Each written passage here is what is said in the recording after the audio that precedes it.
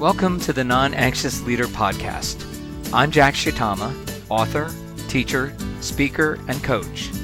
I focus on your spiritual, emotional, and physical well-being to help you be the best leader possible. Each episode explores research and practical tips so you can be a non-anxious presence personally and professionally. And now, here's the show.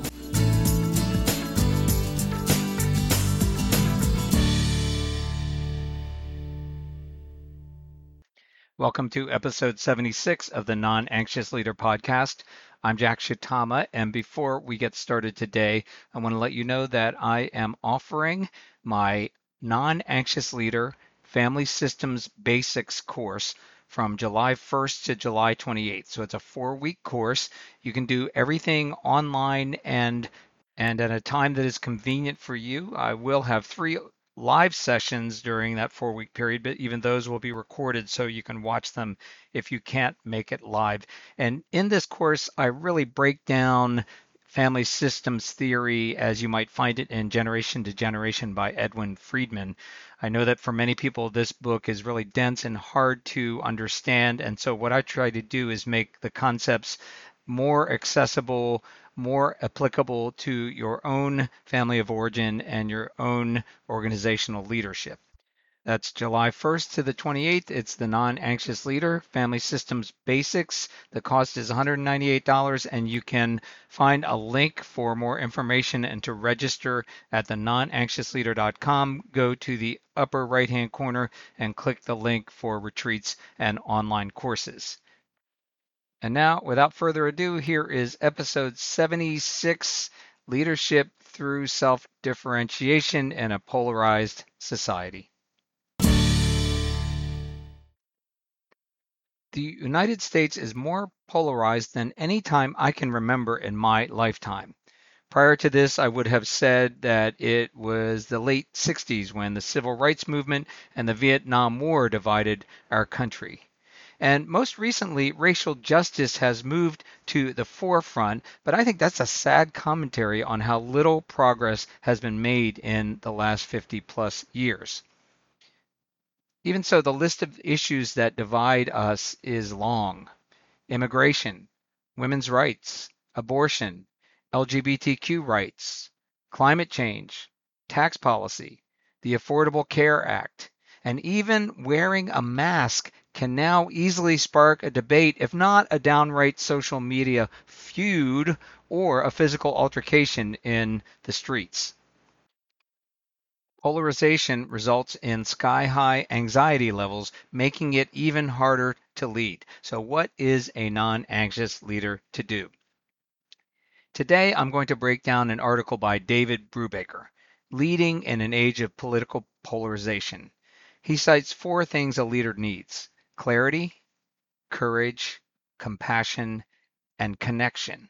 And when I was reading this article, I kept saying to myself, this is leadership through self-differentiation. So I'm going to go through those 4 things that Brubaker cites and give you my take. The first is clarity.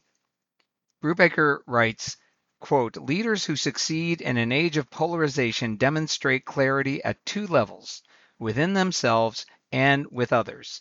Internal clarity requires that leaders know and act on their core values and principles, end quote. The definition of self-differentiation is the ability to define one's own goals and values in the midst of surrounding togetherness pressure. Likewise, leadership through self-differentiation is the ability to communicate these goals and values that you have defined, to say, this is where I think God is leading us to go, to say, this is what I believe, while staying connected with the most resistant in the system. Clarity is about self-definition. It's about knowing what you believe and where God is leading you to go.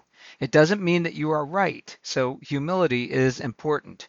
But it also means that you are able to remain firm in your beliefs when anxious people try to knock you off balance. An important reminder about this is that when somebody comes to you and says they disagree with you and they express themselves in a healthy way, then this is a conversation you want to have. This is when you want to engage in dialogue. However, if somebody's blaming you, defining you, triangling you, or otherwise unleashing anxiety in unhealthy ways, arguing content with them will only suck you in deeper. It will put you in a conflict of wills where you are defending your position and trying to convince them that you are right and they are wrong. That rarely works and usually results in the other person hardening their position.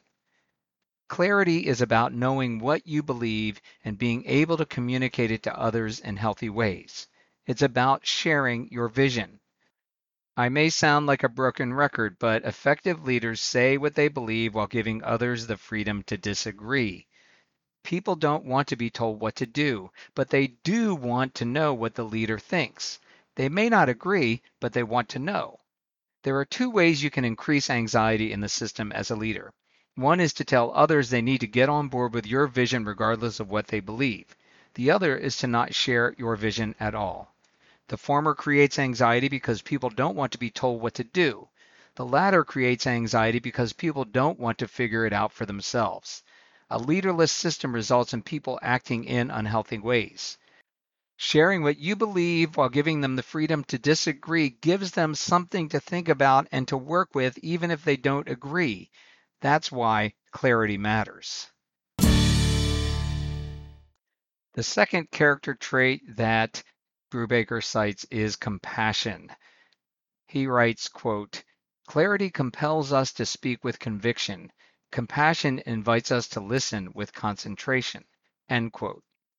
Compassion is about creating emotional space. Even when you don't want to get involved in a debate with an anxious person, you can still listen. This will help reduce the tension in the situation and keep you connected to them. Here's a rule of thumb when someone is acting out. Don't argue, don't agree. I mentioned why you don't want to argue or debate with someone in the last segment. You don't want to agree because if you don't agree with them and you give in, then you aren't taking a healthy stand when it matters. Listening solves this problem. When you listen, you are neither arguing nor agreeing, but you are staying connected emotionally. You're showing compassion because you are genuinely interested in what they have to say and how they feel. It doesn't mean you will agree with them, you probably won't, but it shows that you respect and care for them. I find it helpful to remind myself that when anxious people make trouble, it's because they are struggling to manage their own discomfort. It's more about them than about me. This helps me to have compassion for them and makes it easier to listen. By listening, you're not trying to tell the other person what they should do, and you're not agreeing with them. You are staying connected with them. There's always the chance that you might change your mind, and when you listen, there is nothing wrong with that. The third characteristic of a non-anxious leader in a polarized society is courage. Brubaker writes, quote, "Courageous leadership requires entering the storm of conflict while holding tight to one's convictions and compassion." End quote. So this says that you have the first two. You have your convictions, you have clarity about them, you have compassion for other people. You understand that if they're anxious, if they're uncomfortable, if they're unleashing that on you, it's about them and not you. Courage comes when you recognize two things. First, it's understanding that whenever you're trying to lead change, there's going to be sabotage from the most anxious people in the system. I've mentioned before that this is usually unwitting. It's the inability of some people to deal with their own discomfort, and instead of taking responsibility for it, they direct their anxiety somewhere else, often at the leader. Having courage is also recognizing that you can only be responsible for yourself. You can't fix other people's anxiety. You can't change their mind.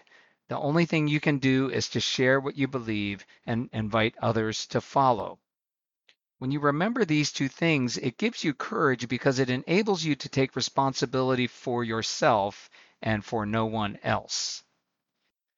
Edwin Friedman's book, A Failure of Nerve, is about this very thing.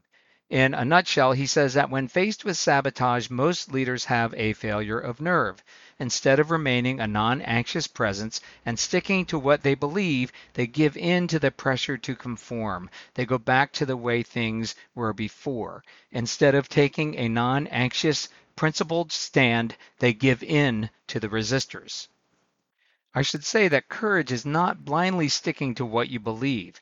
It's recognizing the difference between sabotage and healthy conversation. It's listening and staying connected, but only changing course if voices that you've heard from other healthy leaders change your mind. Courage is staying the course when others are anxiously trying to knock you off balance. It's realizing that sabotage is part of the process and anxious others will eventually come to terms with their own discomfort if you can remain a non anxious presence. It's not easy to do, but it's the only way I've found that works. Finally, the fourth thing that Brubaker says is needed for leadership in an age of polarization, and I would say is needed to be a non-anxious leader, is connection. He writes, quote, such leaders begin with an internal connection to their own values, beliefs, and emotions. They are then able to connect with those they are leading and with the communities in which they live and work. Finally, they strive to stay connected even with their enemies. Staying connected with our enemies requires an acknowledgement that they too possess basic dignity. Connection may have the greatest impact at the community level. End quote. As I mentioned, leadership through self-differentiation is about the ability to stay firm in your convictions, to have courage, but also to remain connected to the ones who are most resistant, or as Brubaker calls, your enemies. This is paradoxical because our instinct is to withdraw from those who are against us, but doing this will only increase anxiety in the system. The paradox is by moving closer to the resistors without arguing the content of whatever problem they are raising, we give them a chance to take responsibility for their own discomfort. I've often found that when somebody is acting up, it is usually because something else is going on with them. Sometimes this is their own discomfort in the church or organization. Sometimes it's something that's going on in their family of origin and they are displacing their anxiety into the system. The first question I always ask is, what has changed? Is it simply the change that I am leading, or is it something else? When you ask that question and you start to dig, you are likely to find something. Sometimes things are obvious. They've lost a loved one. A child is suffering from addiction. They've lost a job. Sometimes it's more subtle. Their youngest is moving out and they're coping with being an empty nester. They've recently retired and they are grappling with a new identity, or they feel shut out by their siblings in something that's going on in their family. These are all situations that I have encountered when coaching leaders. The key in these situations is to stay connected. And if you can get past the presenting problem, that is the issue that they are raising, whether it's blame, a triangle, or something else, then you can get to the real issue. One of my favorite approaches is to say, well, enough about this. How's everything else going for you? It's amazing how things can change when you show people that you care and you walk alongside with them through whatever they are dealing with. You don't solve it for them, but you stay connected to them. That's the connection that Brubaker is talking about. Leadership through self-differentiation is challenging. It requires clarity, compassion, courage, and connection, but I found it easier to manage this and more effective than trying to tell others what they should believe and what they should do. I believe it's the way Jesus led. He shared his vision and invited people to join. Not everyone will come along. Some will make things really difficult, but if you can remain a non-anxious presence, then you have a chance. In this polarized world that we live in, people want to define you by whether you are with them or against them. Non anxious leaders avoid this. They don't buy into this. They define themselves and share it in a healthy way. They don't judge others if they disagree. They give others the freedom to share what they believe, and they aren't thrown off track when anxious people act out. It's a challenge, but I've found it's the way that has worked for me. That's it for episode 76. A reminder that The Non-Anxious Leader Family Systems Basics and online course runs from July 1st to the 28th. You can find more about it at thenonanxiousleader.com. Go to the upper right corner and click on Retreats and Online Courses. I'll also put a link to the course description and registration in the show notes. And remember that you can connect with me by signing up for my mailing list. I send out an article every 2 weeks and a weekly 2 for Tuesday email with recommendations on articles and things that I have found helpful. The Brubaker article that I used today was one of those that I sent out, and I just felt like it was worth a whole podcast. So until next time, thanks and goodbye. Thank you for listening. If you found this episode helpful, there are 2 things you can do to help others find this podcast. First, tap the subscribe button on your podcast app, and second, leave a review. I appreciate your help. Finally, you can find more resources as well as subscribe to my blog at thenonanxiousleader.com. Now, go be yourself.